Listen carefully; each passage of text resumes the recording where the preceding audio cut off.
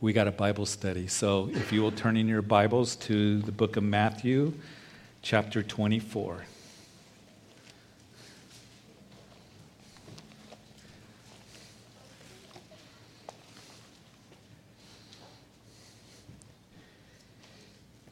As we moved into chapter 24 last week, we were looking at what is called the Olivet Discourse.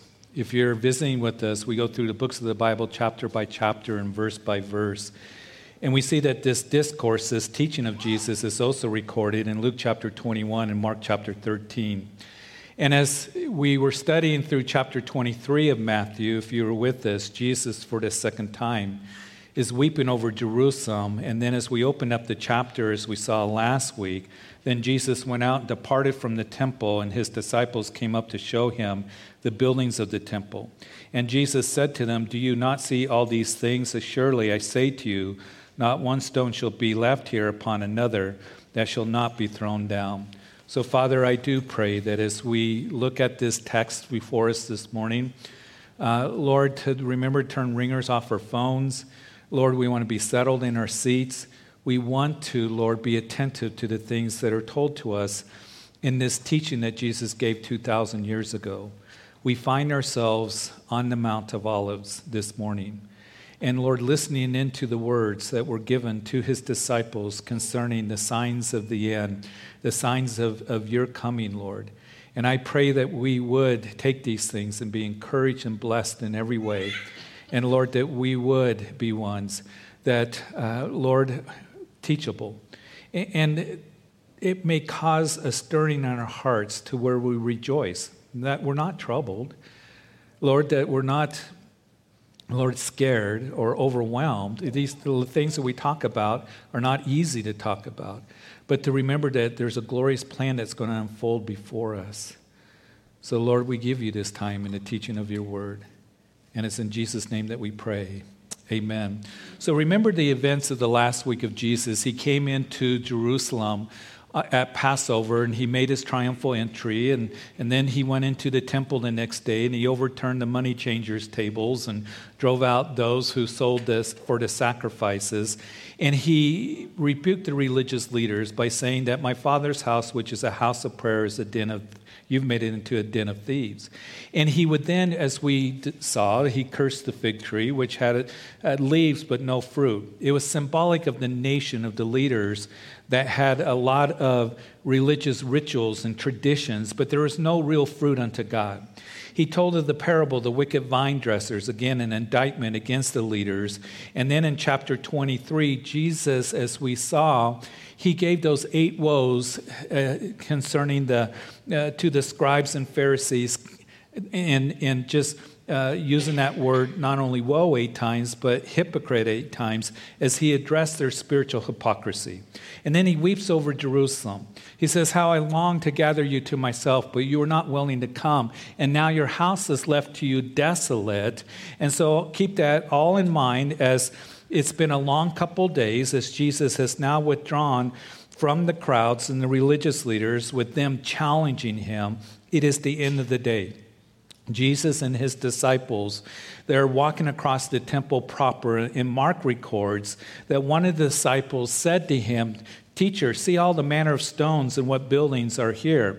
It was an amazing place, the second temple. It was one of the wonders of the world. And we talked about how the temple was a grand building with large stones overlaid with gold.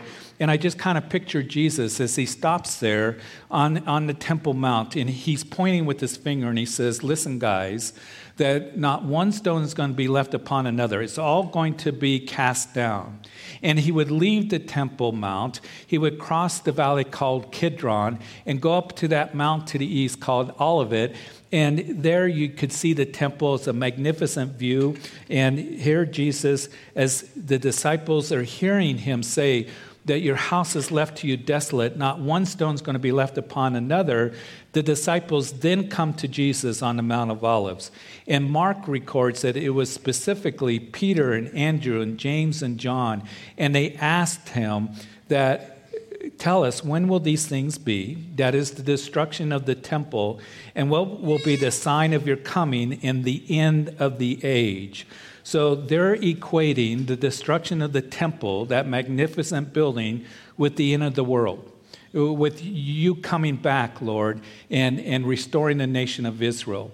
And if I was to say to you on September 10th, 2001, 20 years ago, if I was to say that these Twin Towers in New York, they were magnificent buildings, by noon tomorrow, they're going to be completely destroyed. There's going to be nothing but rubble, and they're going to be burning. You would have thought, wow, there's going to be a nuclear exchange.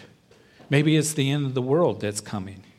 And they're thinking the end of this age and the return of Christ is going to happen when the temple is destroyed. Now, as we look back, there's been a 2,000-year gap. And as they're asking, what are the signs? What are the signs of the end of the age and of your coming? We know that Jesus, as he answers them now, he is going to liken the signs of his coming to sorrows or birth pangs. A woman in labor, to where a child is birthed. Now, we know that when a woman goes into labor, the contractions become more frequent. They become more intense until that child comes forth. And these signs, listen, are like birth pangs. Paul uses that term as well in 1 Thessalonians chapter 5. I'll read it to you. But he says in that text, as he's writing to them, but concerning the times and the seasons, brethren, you have no need that I should write to you, for you yourselves know perfectly that the day of the Lord so comes as a thief in the night. Now, let me stop there. When you see that term, the day of the Lord, it's a period of time. It begins with the tribulation period, extends 7 years to the second coming of Jesus Christ, and also includes the millennium reign of Jesus Christ. It is a term that is used in the Old Testament as you read about the day of the Lord and in the New Testament. So it's not a specific day. It is a period of time, the tribulation followed by the millennium reign. It is judgment that's going to be followed by blessing. And he says that the day of the Lord so comes as a thief in the night.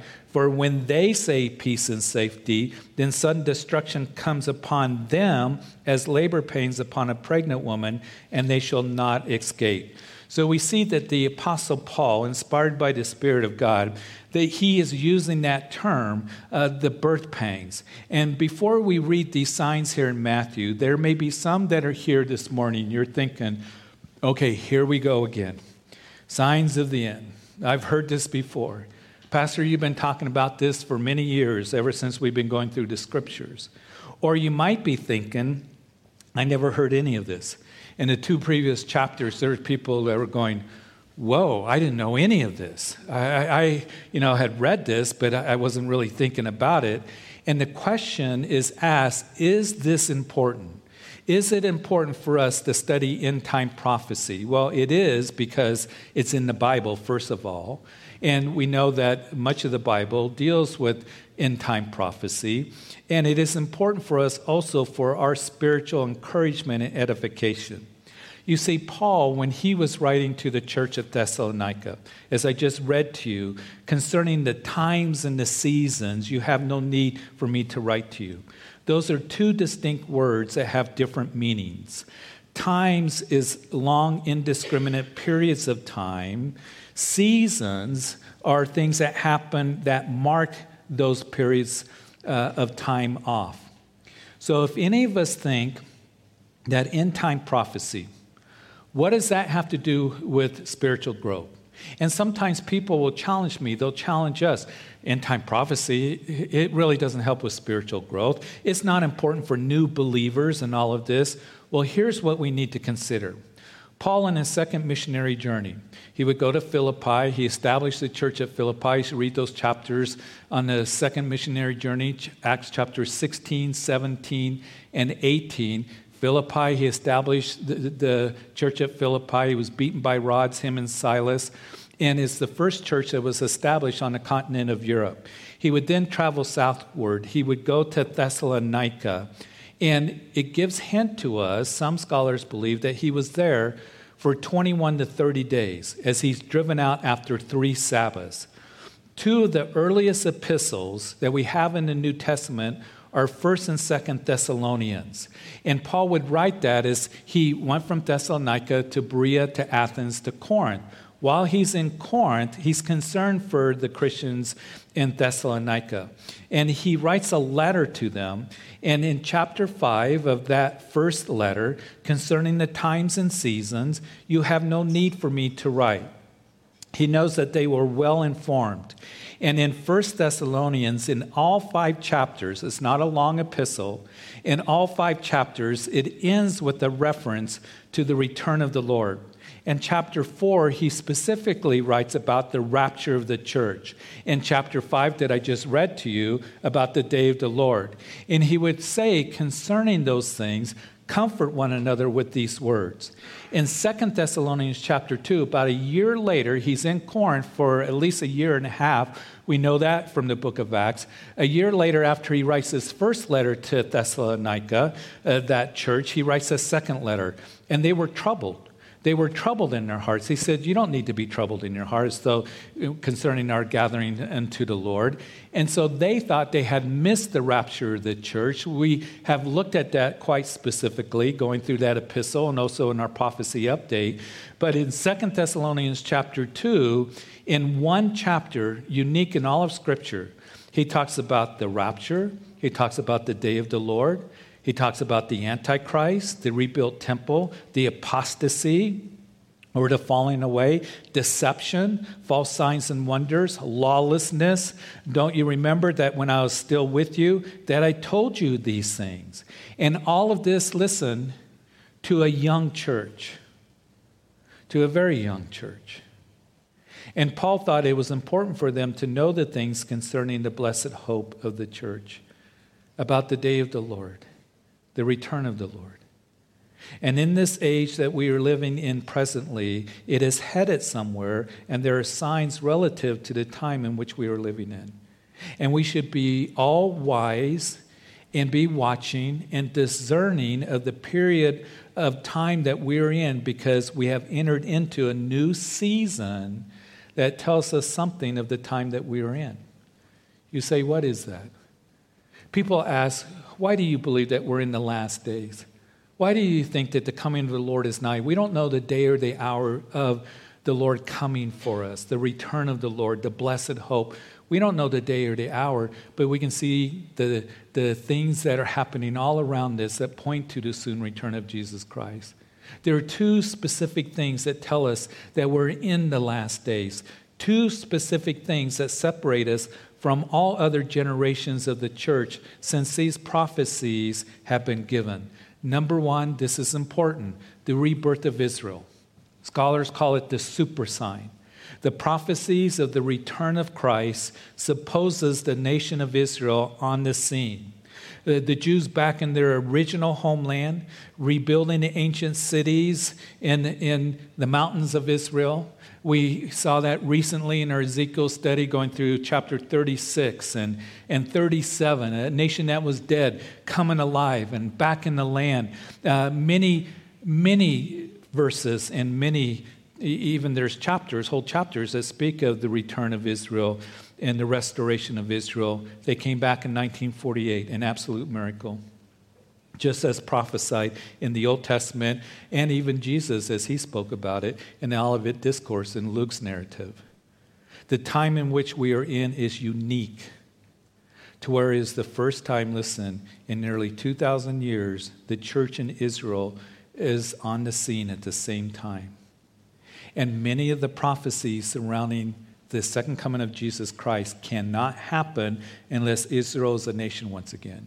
And we're going to see, and we're going to talk about how nation Israel is thrust to the forefront and a focus once again in the day of the Lord, in the tribulation period. And God has a plan for them. There will be a spiritual restoration of the nation that Paul talks about in Romans chapter 11. I want us to be clear on that, because there are those who will say, well, the church is Israel. Or there are those who will say the church has replaced Israel, replacement theology, and that has even grown in some circles of evangelical Christianity. We know that the Bible, as you just read it, makes it very clear that Israel will be back, a physical restoration of Israel back in the land in 1948. Do you realize that no group of people ever went 3 or 4 generations out of the homeland, that they began to lose their identity and ceased as you don't have Babylonians, you don't have Assyrians, and all of that. But Israel, out of their homeland for 2,000 years, come back into the original homeland, just as the prophets of old said. They come back into the land and they're a nation once again. And many of the prophecies surrounding the second coming of Jesus Christ cannot happen unless Israel's back in the land. That's why they call it a super sign. The Antichrist making a covenant with Israel. The temple being rebuilt. The abomination of desolation that we're going to talk about. All these things, Israel has to be back in the land, and that has happened. The second thing that makes the time which we are in very unique is weapons of mass destruction. Nuclear proliferation. Because Jesus said, if he had not come back, if the Father had not shortened those days, man would have destroyed himself. We are able to destroy the whole world. They say that the United States has 5 times the nuclear arsenal. What does that mean? It means that we can blow up the world 5 times, as though 1 time isn't enough. That Russia has 4 times, China has 4 times. And as we look at this, we think that there are those weapons of mass destruction, and we know that at the end of the tribulation period, that if those days were not cut short, that man would have destroyed himself. Very sobering to think about that. In the Manhattan Project in World War II, when we were racing to make the nuclear bomb, and when they tested it in New Mexico, scientists didn't know if the reaction would continue. If they set it off, if the reaction would continue and we'd destroy the whole world. But they did test it, and it worked. And when we dropped the bomb on Japan, scientists said that we have entered into the age of Armageddon. As we look at this text here, we cover the signs. There have always been counterfeit Christs. There have always been earthquakes. There have always been famines, rumors of war, and so forth. But these are birth pangs to where they will culminate in that time called the tribulation period. Matter of fact, we're going to see that these signs correlate very closely to the seal judgments being opened up in Revelation chapter 6. So as we continue, we read about these signs, verse 4. Jesus answered and said to them, "Take heed that no one deceives you, for many will come in my name, saying, 'I am the Christ,' and will deceive many. And you will hear of wars and rumors of war. See that you're not troubled, for all these things must come to pass, but the end is not yet. For nation will rise up against nation, and kingdom against kingdom, and there will be famines and pestilence and earthquakes in various places. And all these are the beginning of sorrows." Throughout this chapter, Jesus says, "Take heed." He says, "Behold, watch, be ready." Those are inserted and are given to us so that we can be aware and sober, so we can be vigilant and we can be wise and discerning of the days in which we are in. And I think most of you, if not all of you, you want to be wise and discerning, don't you?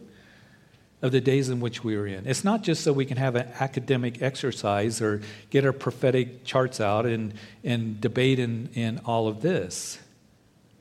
This subject, end-time prophecy, the return of the Lord, has suffered on 2 ends. The one is neglect. I've already mentioned that. That there are many churches and pastors that won't talk about it. And the reason is, as we go through these things, this is kind of heavy.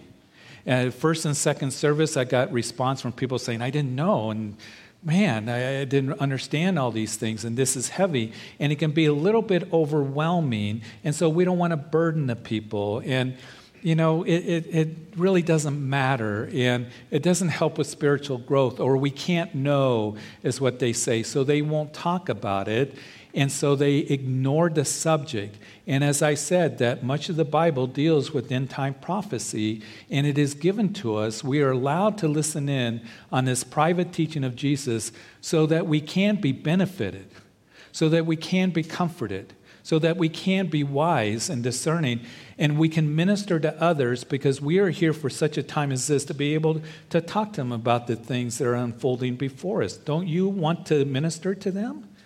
To give them hope? To give them truth? I know that I do. So there's been neglect, but the other end has been sensationalism.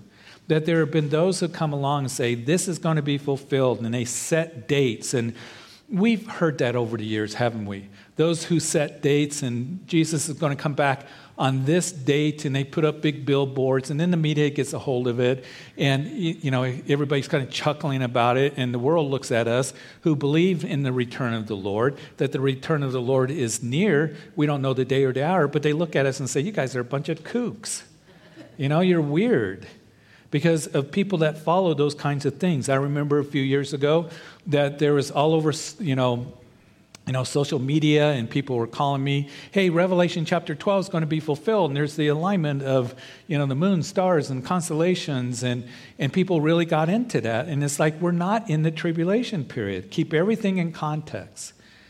There are those who will quote from Joel chapter 2 or Revelation chapter 6, and, that the sun is dark and the moon turns to blood, and that's the day of the Lord. Keep everything in context.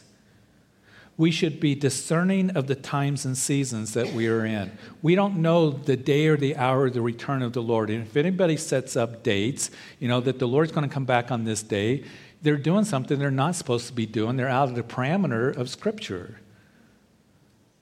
And we see the warning given to us.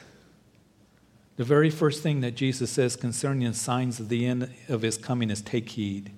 In other words, this is very important. Don't get deceived. For many, he didn't say a few, but many will come in my name, saying I am the Christ.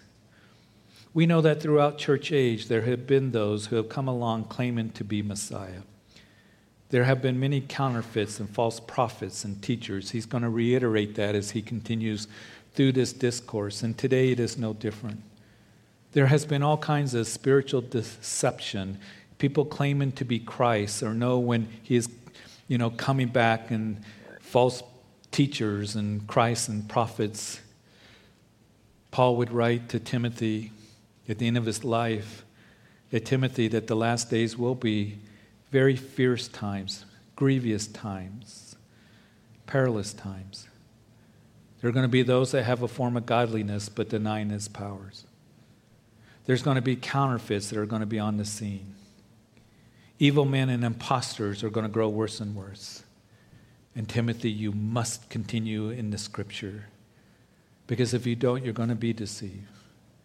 The things that the church or Christians can get involved in is absolutely amazing, and it very much concerns me. What we see today is a lot of Christians will put feelings over the Word of God. Well, that feels very good. That just pleases the flesh. I want to hear how I can be prosperous, how I can be wealthy. I want to hear how I don't have to repent of my sins and turn to the cross, that I can live any way that I want to. That it doesn't matter. Just believe whatever it is that you want to believe, and we're all God's children. And there is that is growing in, I call the church at large, that false doctrine and teaching that a lot of people are flocking to because it sounds so good. It pleases the flesh. So feelings over the Word of God or experience over the Word of God. People looking for miracles, chasing after signs and wonders. And listen, I believe God still works miracles today. I believe that he heals today. But there are those who will develop doctrine like the New Apostolic Reformation, that the apostles and prophets are going to grow in power, and they're over the pastors and teachers, and they're going to take over the civil authorities and the political, agendas and take over nations, and they're going to go into hospitals and heal mass healings, and we're going to usher in the second coming. There's nothing in the Scripture that says that's going to happen. And yet people flock to it. It's a new apostolic movement. There's nothing new about it. So they get into experience, chasing signs. They get into what is called grave soaking. Lay on top of a grave of a famous,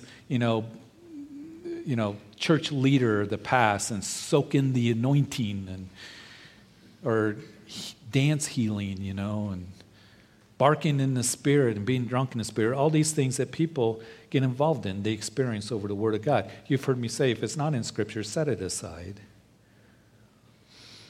It concerns me because I think there's going to be more and more, and the Bible indicates that. That as we get closer, there will be more deception to where Paul writes that the Spirit, 1 Timothy chapter 4 expressly says that in the latter times, some will depart from the faith, giving heed to deceiving spirits and doctrines of demons. Test the spirits to see if they are of God, because many false prophets have gone out in the world. We test it through the Word of God. And the Word of God is our final authority. So there's going to be many that are going to be deceived. Jesus is going to talk about those who come with signs and wonders that people are going to be chasing after. Paul, in his second letter to the church at Thessalonica in chapter 2, verse 7, he says, "For the mystery of lawlessness is already at work. Only he who now restrains will do so until he's taken out of the way." Just a quick explanation of that. I believe what is being said here is that we are a restraining factor to the church. That the lawless one, the Antichrist, cannot come on the scene until we are taken out of and away from the hour of tribulation that shall come upon the whole earth to test those who dwell on the earth. Revelation chapter 3, the promise to the church of Philadelphia. This is a restraining time. The church has such an important restraining factor, your prayers, us being light. And when the Holy Spirit that indwells the church is taken away, then it says the lawless one will be revealed. Then the Antichrist will come on the scene. And lawlessness will begin to take over, whom the Lord will consume with his breath of his mouth and destroy with the brightness of his coming. The coming of the lawless one, that is a name for Antichrist, is according to the working of Satan with all power and signs and lying wonders, and with all unrighteous deception among those who perish, because they did not receive the love of the truth, that they might be saved. And for this reason God will send them strong delusion, that they should believe the lie. Definite article. The lie, I think in context, is speaking of when Antichrist goes into, in the beginning of the chapter, into the temple of God, to be proclaiming himself as God, to be worshiped as God. That he will say, I am God, and he's going to work through signs and wonders. In Revelation chapter 6, the first seal that is opened up, the Antichrist coming on the scene. And as he comes, a rider on a white horse, he has a bow but not an arrow. He comes as a peacemaker, seemingly, but then he will lead the world into destruction. This unrighteous deception and delusion will go forth, and there'll be a worldwide false church that is on the scene as well in the tribulation in the first half. The woman riding the beast, Revelation chapter 17, then he will turn and destroy that false world church that's on the scene, because he alone wants to be worshipped. That's something that Satan always wanted. And here, as 2 Thessalonians chapter 2 says, that he is according to the working of Satan. He's going to turn and say, I'm going to be worshipped alone. I am God. Antichrist means not only against Christ, but instead of Christ. There's going to be false Christ. These things must come to pass, but the end has not come immediately. Nation will rise up against nation and kingdom against kingdom. We know that in Revelation chapter 6, the second seal, the second horseman, the red horse, and it was granted to the one who sat on to take peace from the earth, and that people should kill one another. Jesus talks about worldwide states of war. The last century we saw World War I and World War II. Oceans were crossed. In World War II, the war to end all wars, 32 million killed on the battlefield. 25 million killed in concentration camps. That includes 6 million Jews. 29 million wounded. Over 20 million civilians killed in that war. 82 million people estimated killed in World War II. That's hard to comprehend, isn't it? It's hard to comprehend that in the tribulation period, after the first 4 seals are opened up, that 1 in 4 people are going to die, a quarter of the earth. That's 2 billion people. That is all of South America, all of Central America, all of the United States, all of Canada, and Western Europe gone. In the first 4 seals of the tribulation period. Today in our world, 1 Trident submarine, 24 tubes, each missile 15 independently targeted warheads. 1 sub can threaten 360 cities or targets. That's 1 submarine. Each weapon 10 megatons. Now, 1 megaton is 50 times Hiroshima, the bomb that was dropped on Japan, the first atomic bomb. 10 megatons is 500 times Hiroshima. 1 Trident sub has 40 times the destructive power than all the munition used in World War II. And that's all the armies combined. That's the world in which we live in. You have North Korea that has increased their nuclear capabilities. You have Iran that wants to have nuclear weapons. And listen, I read an article, the defense minister out of Israel, saying that Iran is enriching enough uranium now, even though there's been all this discussion and treaties and all of this, that they're just thumbing their nose at the world, and they continue to enrich uranium to where they can have a bomb in 2 months. I read that article 6 weeks ago.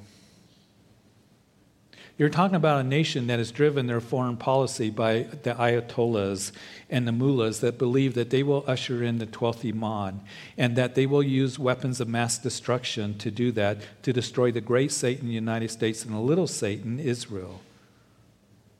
That's why they're pursuing those weapons.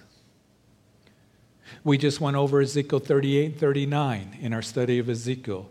That confederation of nations that includes Russia and Iran and Turkey and other nations with a massive, massive invasion of Israel. We see that God will turn and destroy those armies. We know that Ezekiel 39 is the only chapter in all of Scripture that talks about the cleanup of that battle, and it gives hints to us of weapons of mass destruction being used. They will not be able to go in and touch the bones, the bodies, for 7 months. They have to put flags, those who are employed. Interesting description that Ezekiel gives to us. I remember that years ago when I was teaching on this, a guy in the military came up and he said, that's exactly what I'm trained to do. After a chemical or nuclear, exchange, that we go in covered and we put flags by the bones, by the bodies, because they're poisoned with radiation or with chemical substance or whatever. 2,500 years ago, Ezekiel describes that those weapons that did not detonate, that they are going to take 7 years, Israel, to burn those weapons. When they cleaned up Rocky Flats, got a good friend that's a nuclear engineer that was a part of that project. When they destroyed the weapons at Rocky Flats, you know how they destroyed them? They burned them. Took 7 years. Ezekiel 2,500 years is speaking of those things. Zechariah chapter 14. In the battle of Armageddon, when Jerusalem is being surrounded, the description is given that their flesh shall dissolve while they stand on their feet. Their eyes shall dissolve in their sockets, and their tongue shall dissolve in their mouths. Sounds like weapons of mass destruction, such as a nuclear blast. America, for hundreds of years, in the beginning of our nation, we were, for the most part, isolated by the oceans and other continents. Then came Pearl Harbor. Then came the 9/11 attacks on our own soil. Now the technology of intercontinental missiles with nuclear warheads, which North Korea claims to have and Iran wants. That's the world in which we live in. It's troubling. Famines. There's always been famines. It can be a huge problem as the population grows. Do you realize from the time of the flood in Genesis till 1850, it took that long for there to be 1 billion people on the planet? From 1850 to 1930, the population of the world was 2 billion. From 1930 to 1961, 3 billion. From 1961 to 1976, $4 billion. From 1976 to 1989, $5 billion. Today, there is around 8 billion people on the planet. It has doubled since the 70s. And my point is this: you put the perplexity of nations with distress that Luke talks about is one of the signs of the end, and war into the picture, you have a potential for mass losses in famine. Revelation chapter 6 tells us the third seal: a quart of wheat for a denarius, that's a day's wage; 3 quarts of barley for a denarius, great scarcity. Pestilence. When I first read pestilence, I thought bugs, ooh. But we know COVID. We're still dealing with that. There was the Black Plague that we read about. There is the Spanish flu in 1918 that is estimated killed 50 million people worldwide. The book of Revelation mentions pestilence 11 times. And in Ezekiel 39, in the cleanup of, or Ezekiel 38, when the Lord destroys that confederation of nations that come against Israel, he will use fire and brimstone and pestilence. I think, what is that all about? The fourth seal, the pale horse. The writer called Death in Hades. A quarter of the earth was dead from sword and hunger from beasts of the earth. He says there's going to be earthquakes. From the USGS in Boulder on their website, history of major killer earthquakes from decades. In 1900 to 1909, there was 1. In 1910 to 1919, 3. In the 1920s, there was 2. In the 1930s, there was 5. In the 1940s, there was 4. After the rebirth of Israel in the 1950s, 9. In the 1960s, 13. In the 1970s, 56. In the 1980s, 74. In the 1990s, up until about 2010, 125. In Sumatra, in the Indian Ocean, a 9.1 quake, tsunami that followed. It made the island of Sumatra, it moved it 100 miles to the southwest. About 300,000 people perished. We know that in 2010, that earthquake in Haiti, that 316,000 dead from that earthquake, and they had another one just a couple weeks ago that was in a more sparsely populated area. They still don't have a total number of the death toll, but it's in the thousands. And we know that they're having a hard time because a tropical storm was on top of them, trying to get any kind of relief. We just had the Olympics in Japan in 2001. You might remember, some of you, 20 years ago, that tsunami that happened, 18,400 dead. That's the world in which we live in. Jesus said they will happen in diverse places. The strongest earthquake in America was not in Southern California, but in Missouri in the 1860s. They estimated it was 8.5 on the Richter scale, made the Mississippi River run backwards. It rang the Liberty Bell in Philadelphia. It cracked windows in New York. And they say that they are way overdue for another one. These things will increase in frequency and intensity like a woman in labor pain. These are signs that are telling us of something when the tribulation takes place, of course. When the seals are opened up, then we will see these things come to a final fulfillment, leading to the birth of an eternal kingdom that will be ushered in. There will be earthquakes. Luke's account says that Jesus records, as he told them, fearful sights and great signs from heaven will be taking place. Don't you find it interesting that all of a sudden there's this big reports and interest in UFOs and things like that? We know that in the sixth seal that there will be cosmic disturbances. And then verse 9, back to our text here, and we're going to end here. Then they will deliver you up to tribulation and kill you, and you will be hated by all nations, and for my name's sake. The fifth seal, you hear the cries of the martyrs. John writes, I saw under the altar the souls of those who had been slain for the word of God and for the testimony which they held. And we will discuss that next time. We're going to talk about persecution. Now you might be thinking, I'll stay home next week. What do I do with all this? What do I do with all of this? And I know that this is a kind of a heavy teaching a little bit, and maybe hard to take in, and maybe overwhelming in some ways. How do we respond to all of this? Do I quit school? Don't quit school. Do I quit my job? Don't quit your job. All right? Do I dig, make a bunker, whatever it might be? How is it that I respond to all this? And after second service, everybody ran to the coffee shop, give me an espresso, and make it a double. I don't know. And it's just like, whoa, what was that? And listen, these things are in the Word of God, again, for our benefit, and so that we can be wise and discerning in days in which we are in. And I know that these are heavy things, but we need to know.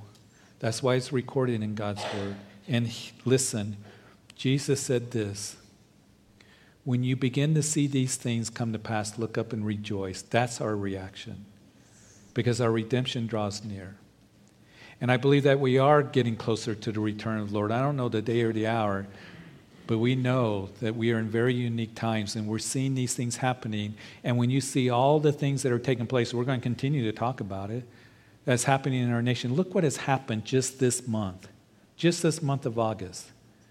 The wildfires that are burning in California, they say they're going to burn till December. The smoke that's over us. Last year we had ash falling on us, right? And we know that it's not just the United States. I don't know if you know this, but also in Europe. They have a lot of fires going on there, in Greece. They even had to evacuate some of Jerusalem this last week because of fires on the west side of Jerusalem. There's a forest there. They had to evacuate a bunch of people because of fire, wildfires that were taking place. Siberia has more fires going on. The acreage burning is more than all the other fires around the world that are combined. We just got a UN report that July was the hottest month recorded on record. What do you do with that? And there's no turning back. We're in the red zone. Our hearts broke as we've seen the things that are happening in Afghanistan. Matter of fact, a good friend in ministry is trying to get some missionaries out, and we're praying for him. We don't know where he's at. We see the images of babies being handed over the wall to the Marines, parents desperate to get them out of the nation as the Taliban have taken over, this evil that has taken over. It breaks our hearts, doesn't it? Kingdoms that are falling, nations that are falling. We know that the COVID continues, and we look around us and the upheaval and all this. What is our reaction? Listen, when you begin to see these things come to pass, look up and rejoice. Because the Lord has a wonderful, glorious plan for us, and to be able to be used of others. You are here for such a time as this. Don't bury yourself. Isolate yourself. God wants to use you to give the message of hope, and that is the gospel to others. Because we're still in the day of grace. But the trumpet is going to sound someday. And there's going to be scoffers that are on the scene. As Peter says, where's the coming of the Lord since your forefathers' time? Everything continues as they are. No, they're not. What manner of men and women are we to be, as Peter would ask? We are to continue in holiness. We're to continue to pursue the Lord and to be used of him in the days in which we are in. And that's what I pray, that as we leave this place, kind of sobering, come back next week. Don't stay at home safe. Because I think actually next week is going to be an encouragement. And to know this, that we have an eternal hope, don't we? And God has a plan for us that's a glorious plan. And so I pray that we would be ones that, Lord, I want to be used. Remember Daniel in the book of Daniel? In the 5th chapter, it's interesting between chapter 4 and 5, and I'm going to finish up here very quickly. About 20 years passed. Daniel wasn't really heard of, and Daniel had an amazing ministry to Nebuchadnezzar. Well, Belshazzar was the last of the Babylonian kings before the Medes and the Persians came in. They were surrounding the city, and in chapter 5, there's Belshazzar having this party, Remember that? And the handwriting with the finger, God's handwriting on the wall. Mene, mene, tekel, upharsis. And Daniel was brought out to interpret the handwriting on the wall. And as he interpreted that message, I want to say this, that you and I have the opportunity to interpret the handwriting on the wall to people. We have good news. Daniel didn't give good news to Belshazzar. He said, listen, you've been found wanting. You're a lightweight, Belshazzar, and your days are up, and you're going to get killed tonight. We have a message of this, that Jesus Christ wants to offer you life. And he's coming back, and this world is not your hope. But Jesus Christ, he is your hope. Amen? Amen. Amen. Listen, he wants to use us. Let's be light, and let's give truth to others, and let's live for the Lord. So, Father, we thank you. We thank you so much for these words given to us that kind of maybe perhaps stir us a bit, shake us up a bit. But, Lord, there's something here for us, that all these things are headed somewhere, and that is your return. And, Lord, I pray that it would cause us, even as John would write, that when we see him, that we will be like him, and he who has this hope purifies himself. Then when we keep an eternal perspective that we're not going to be living carnally or just for ourselves, but, Lord, living for you. Because the one who loves us, who died for us, could come for us at any time. Tomorrow isn't promising any of us anyway. But, Lord, that we would be wise and discerning of the days in which we are in. Because we've been on this mount with Jesus, listening to his words. That as we continue, that it would just strengthen us, not weaken us. That it would comfort us, not trouble us. And Lord, I do pray, if there's anyone here, if you're here and you have not given your life to Jesus Christ, he is your hope. He is the only hope. There is none other. That you give your life to him. He is the way, the truth, and the life, and no one comes to the Father except through him. And that you have sinned, just like all of us, and the wages of sin is death, but Jesus came and made atonement for your sins that you might have life. And the invitation is to come, to repent, quit going the direction you're going, and turn to Jesus, and give your heart to him and your life to him, and call out to him. Today is the day of salvation. And praying sincerely that Jesus, I come and I ask that you forgive me of my sins. I believe you died on the cross for me. Forgive me. That you're alive and that you are my salvation. Be my personal Lord and Savior. And I thank you for these words of truth, the gospel, for loving me and saving me in this new beginning, bringing me into the family of God. And I want to know you and walk with you all the days of my life in Jesus' name. And I pray, Lord, for all of us, that would be our prayer, to stay close to you, Lord, to take heed, to be sober, to be vigilant, to be watching, to occupy till you come, Lord, to be light. So, Lord, I thank you for this morning. I pray you bless everyone here as we go our way. Lord, we do see the things. We pray for those in Afghanistan. Oh, Lord, it breaks our hearts to see people being persecuted, Christians being hunted down. We pray that you would intervene. For those in Haiti, the earthquake, and Lord, that are out on the streets, and Lord, I thank you for those who are helping in the Christian ministries that are there present. Those who have lost homes in their fires and in our own nation. The whole town's burnt up. Lord, that we as Christians would bring comfort beyond the scene, to reach out people who are hurting and confused. So, Lord, stir our hearts in these matters, to be doing what you've called us to do, where you've placed us, and the gifts given to us. I thank you for this morning, the encouragement, the edification, and exhortation given to us through your word. And it's in Jesus' name that we pray. And all of God's people said, amen. Amen.